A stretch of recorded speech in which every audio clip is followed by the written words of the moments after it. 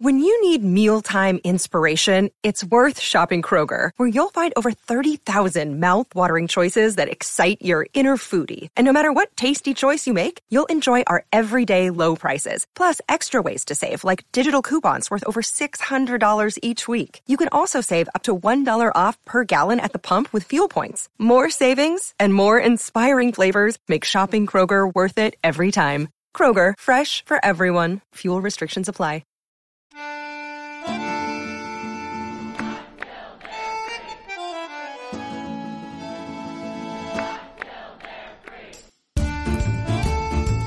Oh yay, oh yay, oh yay, oh yay, oh yay. Willkommen, bienvenue, welcome. No, this is not cabaret, it's Think About It, a podcast about the power of ideas and how language can change the world, with Uli Baer. What does power have to do with free speech? And how do we find a way to let everybody speak on equal terms? Today I'm joined by Sarah Kenny, who's a former student and the president of the Student Council at the University of Virginia. In our conversation today, she talks about the contested legacy of Thomas Jefferson at the University of Virginia, about disputes over civility, and of her experience of being at the center of the disastrous events of the summer of 2017. Today, I'm really excited to speak with Sarah Kenny, who was the president of the Student Council, is that correct, at the University of Virginia? And you just graduated also, I assume, just this spring in 2018, right? So you're freshly minted college graduate. So thanks for taking the time out of your life as it is about to begin, right? Thank you so much for having me.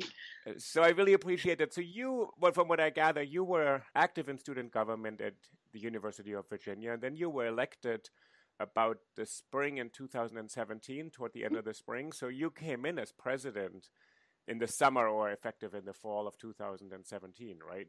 I came in as effective in late March, Okay, but wow. the majority of my term really kick-started with the summer of 2017. Wow. So can you talk a little bit about that? First of all, I mean, it's great that you became president, so that must have been exciting, but also what a daunting year to be president at UVA, right? Absolutely. My election in and of itself paralleled the politics of the November 2016 presidential election to begin with. I was seen as the Clinton candidate, and my opponent was an active Trump supporter with strong familial ties to Virginia state government. And so from the moment that I was elected, I felt that I shouldered this burden of kind of correcting for what was happening on the national landscape on my college campus and in Charlottesville. I could never have expected the range of issues that I would have to deal with as president. I was very much kind of thrown into the media spotlight on a number of occasions to speak on behalf of the 22,000 graduate and undergraduate students through your kind of regular run-of-the-mill student government issues, but some really national and international touch points that summer and that fall as well. Right. I can't even imagine, because you're supposed to speak on behalf of all the students to the administration largely, but now you're addressing the whole world. Yes. Because UVA and Charlottesville become the symbol for this bigger issue. So could you say a little bit how this summer unfolded for you? You said you were already doing the work that to represent the other campaign for the whole country on your own campus. Yeah, sure. So I was in Charlottesville that summer doing a couple of internships, but one of which was an internship to prepare for my upcoming year in this position. And as I heard about the KKK demonstration that was scheduled to happen in July and the Unite the Right rally scheduled to happen in August, I began to compile information, speak to some sources, the mayor, and I recall sending pretty comprehensive email to the deans at our university and saying, okay, this is the intel that we have at the moment. What are we going to do for students? How are we going to counter program?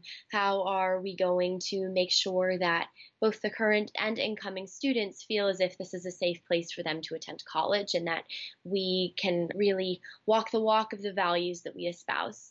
So the message that I was given counsel to disseminate was avoid engagement with these forces. Don't give them a platform. Use better speech, use louder speech to counter these foolish, these ridiculous, these really trivial narratives, which was in line with, I think, a lot of American political thought on free speech, in that just counter speech with louder speech. I'll defend your right to say what you want to say, but in the end, the better speech will win out. Right. And I think what this mindset in retrospect revealed was a lack of consideration of power imbalances in who gets to talk and how they get to speak, associated with rights of assembly. And ultimately, the guidance that I received was making a moral judgment about how people should engage with speech that most of the world sees as abhorrent. And that brought with it a whole host of challenges for myself and for leadership in the city and university. It's astounding you were put in the middle of this contentious, complicated debate around speech, where you're saying, where on the one side people say there is hateful, vile speech we abhor, but since we still don't want to do anything about the existence of this speech, so we're going to put it on you to counter speech and say something else. And you brought this to the attention. It's interesting. So you sort of busied yourself studying up on what's going to happen. How did you get a sense that this was going to be worth dealing with over the summer? I mean, it was your summer, basically, and you were writing to deans and people like that. Yeah. I ran on a platform that centered around equity, diversity, and inclusion. And so this was an opportunity to demonstrate that Student Council, a more traditionally conservative and institutional organization, really stood by those ideals and could be an ally and a partner with multicultural and advocacy organizations. But there was this sense, too, that people were kind of underestimating the extent to which these events were out of the ordinary. As I kind of processed what this was going to mean, I remember sitting in history class in elementary and middle school and hearing about similar demonstrations, but never thinking that I would have to experience or witness those, nevertheless make kind of a leadership call about how we would respond to these. And there's no playbook, there's no training for how you prepare a student body to mentally, physically, spiritually handle group that's coming to kind of trample on some of our student body's fundamental identifiers. And you're looking back, you're saying there's no preparation, there was no training in peaceful resistance or actually real workshops of how to even deal with that, which is what, if you go back 50 years during the civil rights movement, people just didn't walk into such situations without preparation, also to keep people safe. So it was on you suddenly to think, how do we express the values of the university? And the message was, as you're saying, largely to just don't amplify this, let this blow by, it'll happen, and then we'll move on, and these things occasionally occur, I guess. So yeah, and supporting an agenda of Vice Provost, who was putting together a rather comprehensive kind of counter-programming event. A lot of business leaders rally behind the idea of counter-programming. So instead of attending the protest, let's create our own event. Let's display signs in our stores with blue hearts that say we love Charlottesville. Let's make our message louder than others. So I got behind that agenda. And so you were sort of going through the summer. There was a Klan rally, you said earlier in the summer, right? In July. In July, right? And that sort of was, were you in Charlottesville at that time? So was there anything, could you learn anything? Did you think, okay, there in that case it worked, the counter speech was louder? I'm also curious, who is listening to that speech? So who is it being addressed to? Did the nation pay attention to both sides of this message? Yeah, I think the Klan March went under the radar much more so than the August March, in part due to the fatalities that resulted from the August rally, but also due to the fact that students were getting ready to begin the academic term in August, and there were less students on grounds in July, and it was a smaller demonstration.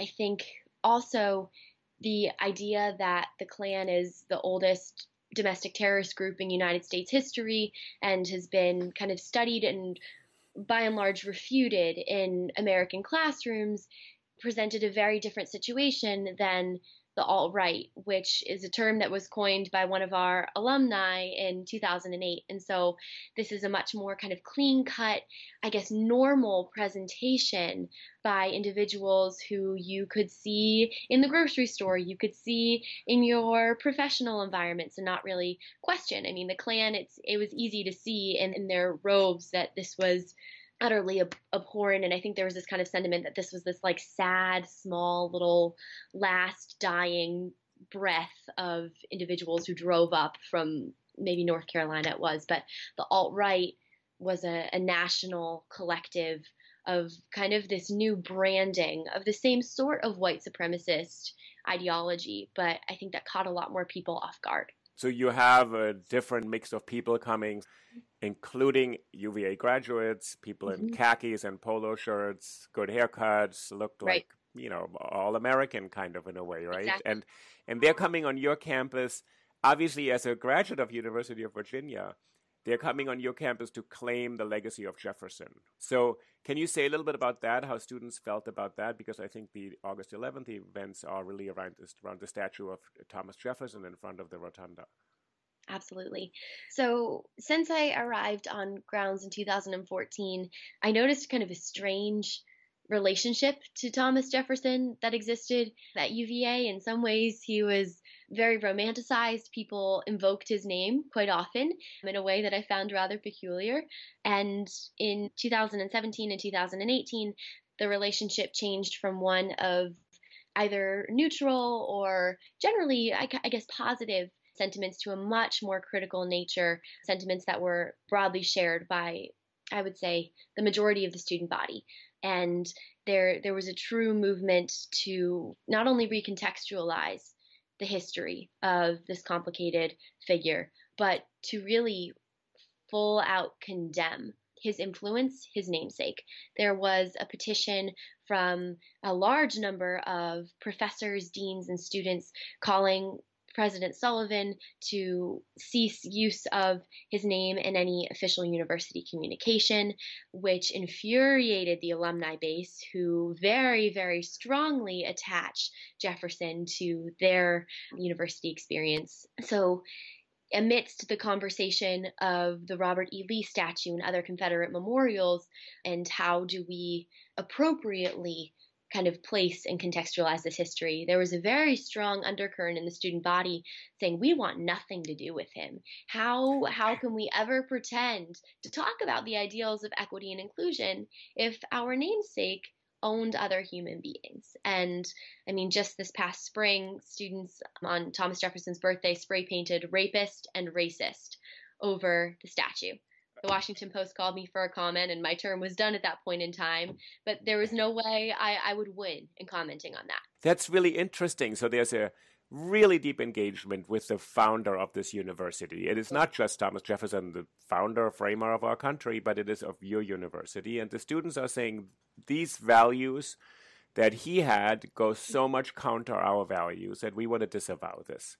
Right. They obviously can't throw the charter out and pretend he didn't start the university that's going to be there, right? This country and this university were founded. And that's so interesting how your university becomes a kind of mirror of what's happening with this Robert E. Lee statue, right, in a way.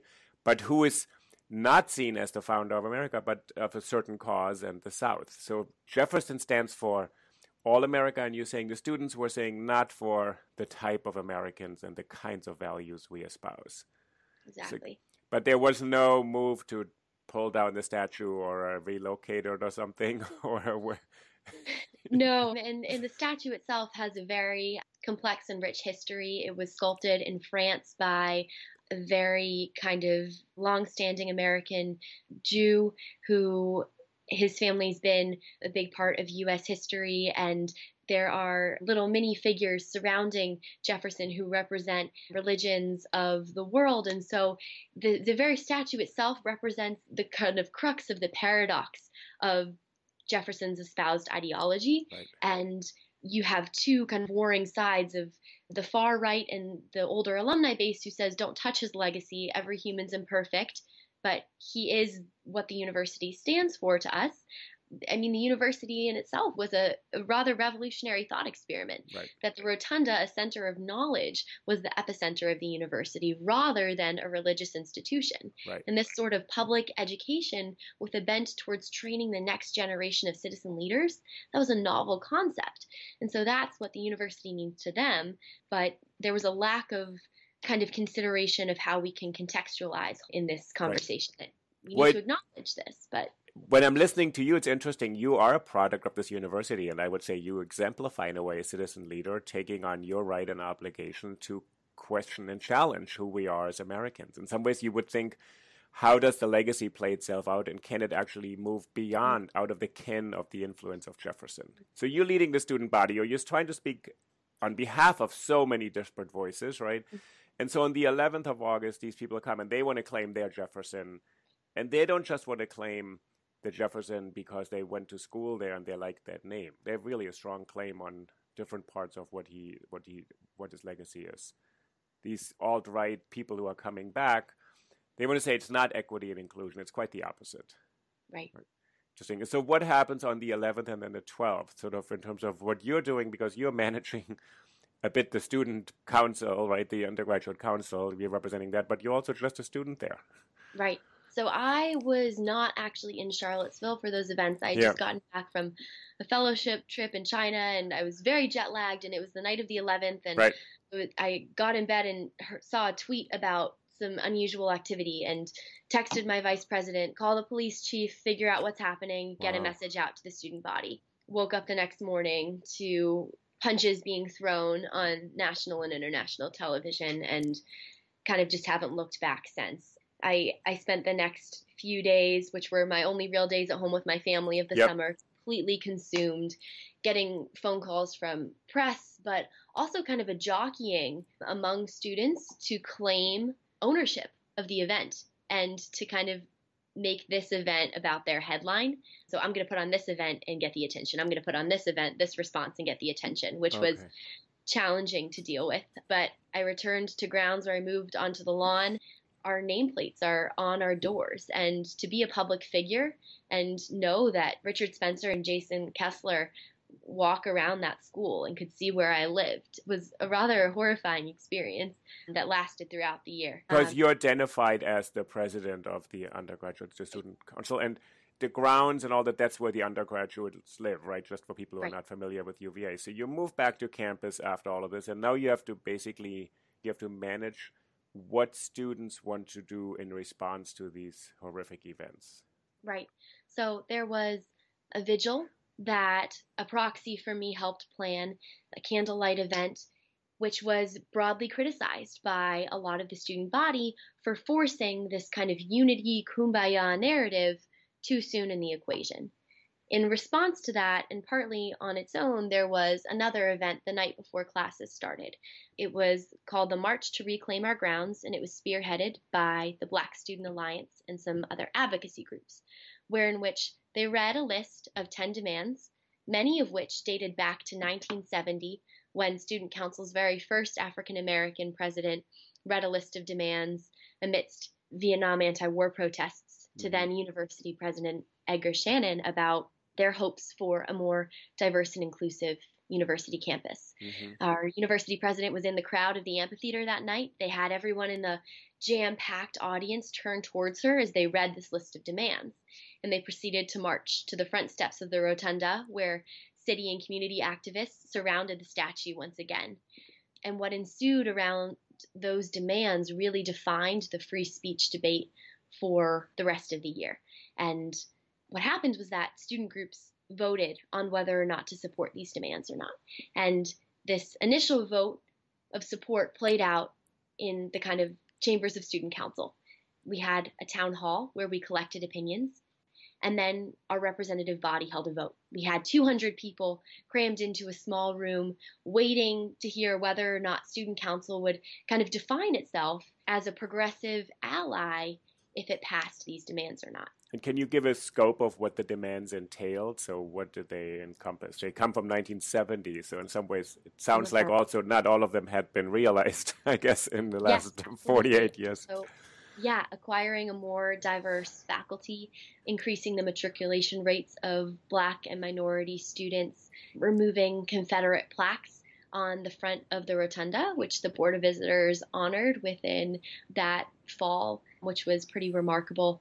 A plaque by the Jefferson statue contextualizing his legacy, to name a few. But some of these demands were quite ambitious in scope and involved actors and institutions that lay far outside any of our authorities. And so I got a huge amount of criticism for taking a few days to investigate the scope of our realization of some of these demands, for which I got scorched for not giving an automatic approval.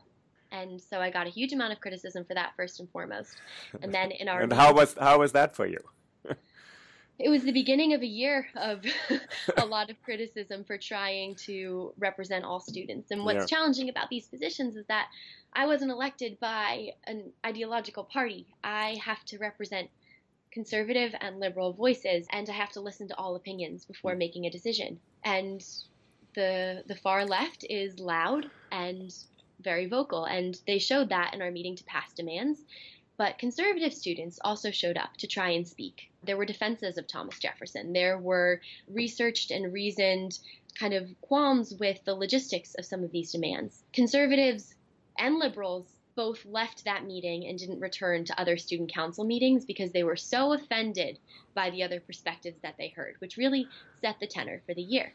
Conservatives would try and speak, and people were booing, snapping, shouting, standing up, protesting their speech. And I was put in this position of how to balance civility and the very raw and real emotions of being able to stand up to speech that you find abhorrent. Right. Well, did you able to apply any kind of rules and say everybody gets a minute or something and you have to respect the rules and be silent during that minute, or did that work? Or I mean, so we tried to implement such a system. I met with the mayor, Mike Signer, over the summer about how they ran their city council meetings. And they had a sign-up period for public comment at the beginning with 3-minute intervals of quiet, respected speech. And if you interrupted that speech, you would be warned and then escorted out by law enforcement. This is not to say that city council meetings had any more luck than us. I mean, the few I attended, people stood up with middle fingers out. Wow. They sang, they swayed, they yelled, they were escorted out in rows and lines. So city council in Charlottesville was not a model of civility either, but we tried to implement this respected kind of 3 minutes of speech. But there was this sense of a moral higher ground in which they could break these rules, or what was just, what was right.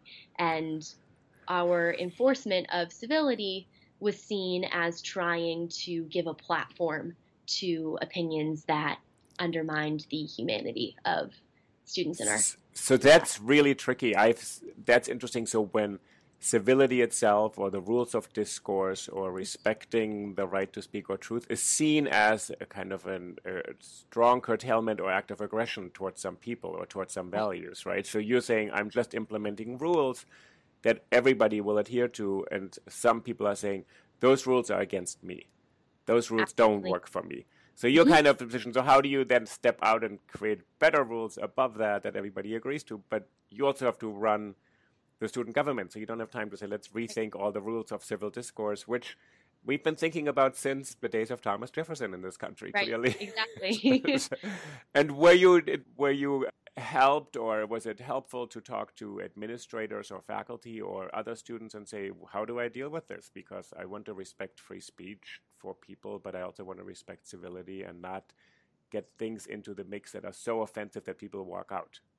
Yeah, I think everyone was kind of as befuddled as I was about how to manage the situation. There were a number of times in which I asked for administrative presence at meetings when there was a particularly controversial discussion being debated.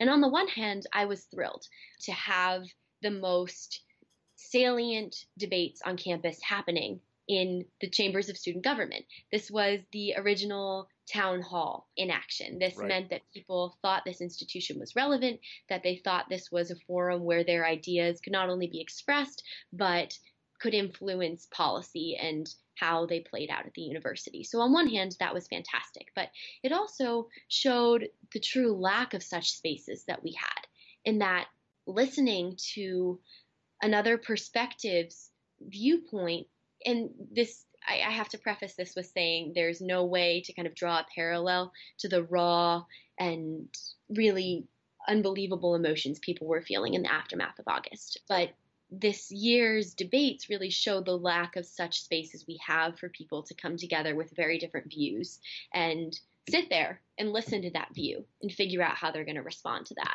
And they're spaces that we need a lot more of, I think, on college campuses. Interesting. And in some way, I think within the university needs such spaces, and then people think the university itself should be the space for society, where you could have these very, very controversial, because as we also see in the Twitter sphere, etc., there's not so much exchange right now between really strong partisan positions. People are just sort of looking at each other and saying, this is my fact, or this is my truth, this is my truth, this is my fact, I'm not even believing your truth. And so you are sort of in the middle of this, working out both a kind of campus that seems to has gone through a real trauma, and you're trying to see what are the rules to make this work and move forward in a way that everybody is carried along. Right. Exactly. And then are you supposed to bring these things, these resolutions or something to the administration? Is that your role as the president to say, we voted on this is what, and you have to then address everybody, the public, your student body, and the administration? Yeah, the University of Virginia model of student self-governance grants an incredible amount of autonomy to the student council, and that we are a quasi-agent of the state, and that we control funds for student activities, and we are an agency, or what we call a special status organization. So my responsibilities are mainly to the student body, and our actions in the representative body unanimously voted on these demands, for example, and that kind of set the tone for the student body campus at large and other organizations voting. But when we do pass legislation and resolutions calling for actions, I absolutely do bring those forth to the Board of Visitors and the administrators I'm in partnership with. And the Board of Visitors honoring the demand to take down 2 Confederate plaques on the rotunda was an example of that partnership at play. Right, so that worked. And then the other demands, in some ways, do you think they were meant to address something that hadn't been done since the 1970s, and this just came to the surface? Or was it a way to respond directly to the events of 2017? Because there's 2 separate things. If they've come from the 1970s, and you think people have had this on their mind for a long time. Yeah, I think some of them are perennial tensions and frustrations with the university. Our percentage of Black students hovers around 6%, which is lower than it was in the late 20th century. We have not committed requisite resources to hiring diverse faculty and staff that will attract more diverse students to matriculate. Our numbers do not reflect the state of Virginia or the country in terms of our demographics. And so those are very residual tensions that were illuminated by the events of August. But some of the demands were kind of fresher to this debate around recontextualizing Confederate monuments and statues and historical figures that taking place in the cities across our nation. And how do you think the student body at UVA generally feels a year later? So in some ways, when you look back at your presidency, it must have been incredibly challenging. And I just cannot imagine that you took this on not knowing you're going to take on addressing a controversy that has echoed across the country and hasn't really played itself out. I don't think a lot of people are not quite sure what the events of Charlottesville mean a year later, whether it's possible to just assign a meaning and move on. When somebody was murdered there, many people were injured. They're still suffering from those injuries. So the events of August are very much still painful for everyone who was there. They will have resounding implications for the people who experienced it in the city for decades to come. I think in the aftermath of Charlottesville, I worked hard to center the narratives and the dialogues of students of color, the minority organizations, the multicultural advocacy groups who were experiencing trauma in perhaps a different way than I was as a white student. And the range of trauma that people feel is very varied. But a year later, I think one of my biggest commitments as president was to make sure that we don't forget and that we don't tie a bow around this and draw some neatly packaged conclusions and move along.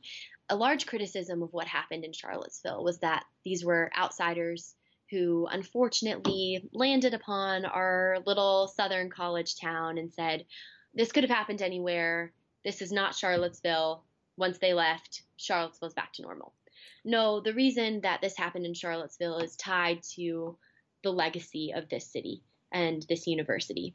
And that's not something that's going to go away. And so I think it's the job, especially of individuals with privilege like myself as a white student, to make sure that we don't forget this and to remember that a lot of people are still walking around with the weight of this on their shoulders. And even just this morning, I saw a news update that Jason Kessler has received a permit from the National Park Service to hold an anniversary rally in front of the White House on August 11th and 12th, which is deeply harrowing and feels almost unimaginable to emotionally process again. And it brings up really interesting questions for our discussions of free speech in this country. So the government has allowed the KKK to march through Washington, D.C., because they have protected political speech. But I think we are at a real crossroads of understanding the causal nexus between speech and action, in that Richard Spencer and Jason Kessler have incited violence, and they have strategically manufactured marches that will trigger and cause harm to individuals psychologically and physically, as demonstrated last year. And they're not afraid to do it again. And I think we as a nation need to think very critically about this causal nexus that I think some, classically liberal individuals have brushed off as the broad scope of protected political speech that makes this country great. On the flip side of that paradigm, I think the events of August have amplified a trend in colleges across the country in which free speech is viewed as the enemy political tool of the progressive cause. And it is not that. And we need to remember that the United States is the most liberal democracy and nation in the world for protected speech, and that has enabled social justice movements to take place at rapid speeds and proportions in this country like no other. And free speech cannot be the enemy of social movements, which a lot of college students are seeing it as now. They're seeing it as a defense of the kind of old order of protecting and allowing political views that undermine their very humanity. And so I think we have a lot of really important and hard conversations to have that are starting on college campuses about this relationship between equity and speech. And I think you're absolutely right to identify this kind of worry and concern that they're saying there's free speech is used as a kind of slogan or a weaponized concept that doesn't benefit actually the values that all universities presumably espouse, because they're also constitutionally mandated. Sort of equality is not just an idea, it's actually a legal obligation. Right. And it's interesting what you're saying about the fact that Kessler and Spencer, they went to march in front of the White House, and they wanted to come to Charlottesville. And you're saying it wasn't just to pick any college town where they just happened to go to school. It is about to go to the birthplace of American democracy, and now about the seat of power and the institutions that actually govern our democracy. So they want to be in places that have enormous symbolic value. Absolutely. And it's interesting, and for you were thrown into the spotlight too. You had to speak on behalf of everything, including, American democracy, not just your college campus, the safety of your students, and representing many voices. Where do you see yourself sort of having processed this now to a point, but saying, I really appreciate you saying, and not to move on and not to forget and say, well, I'm done with this, and, I have my life and I can forget and revisit for reunion, or I guess one of your siblings is at the university, right? So you can sort of visit her. But you're saying, so what would be your recommendation? How do you remember this in a more productive way? Personally, I'm spending this next year working on a memoir about my experience as student council president.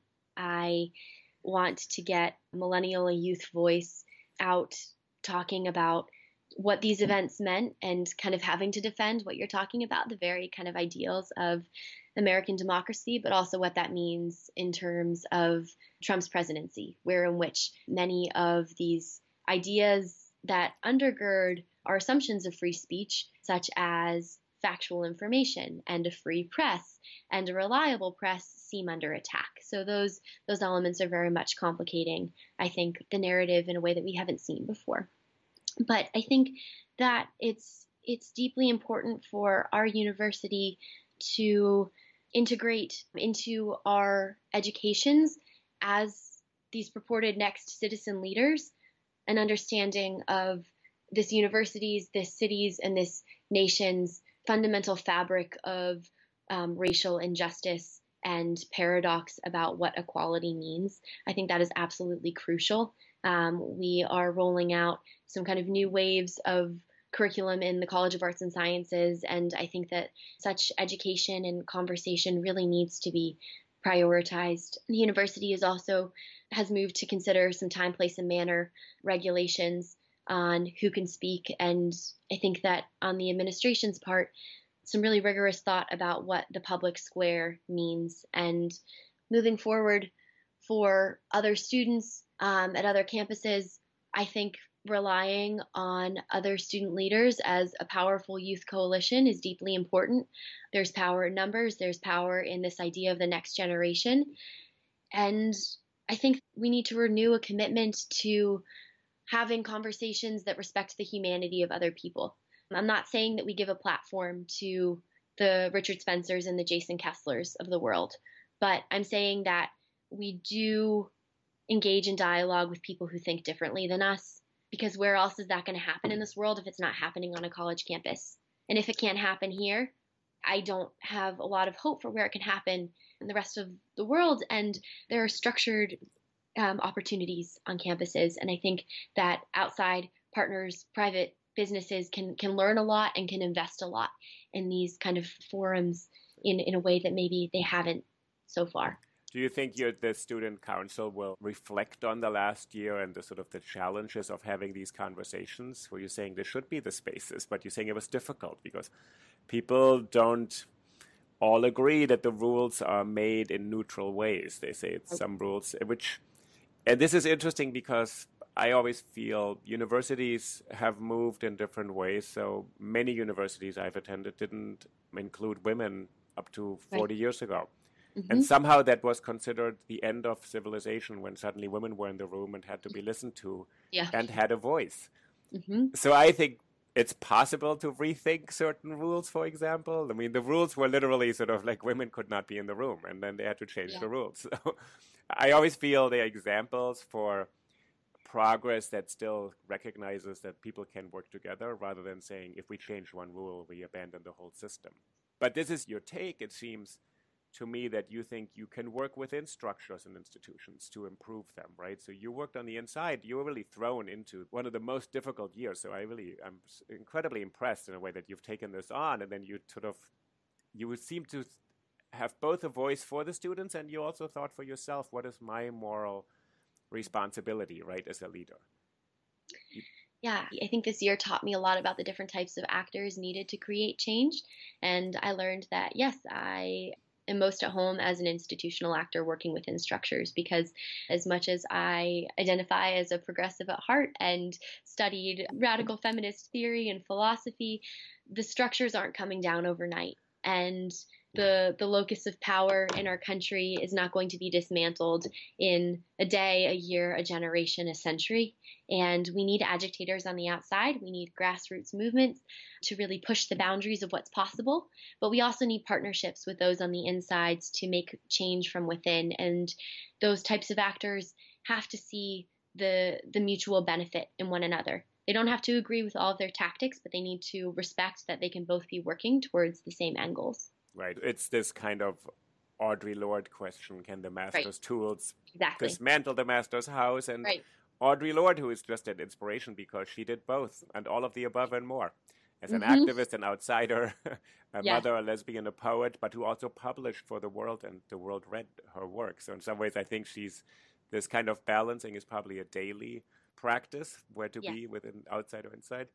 So I really want to thank you, Sarah. And again, it's really it's incredibly impressive to see that your reflective way of being elected leader and the fact that you were elected during one of the most tumultuous years and difficult years at the University of Virginia. I really think that's it really speaks volumes to you. And so I want to thank you and wish you the best of luck writing your memoir. And then I really want to sort of already book you when the book's, more advanced, and we can talk again because you'll reflect more on this experience, I'm sure. I would love to speak again. And thank you so much for your time today. Okay. Thanks, Sarah. Thank you. Bye-bye. Bye.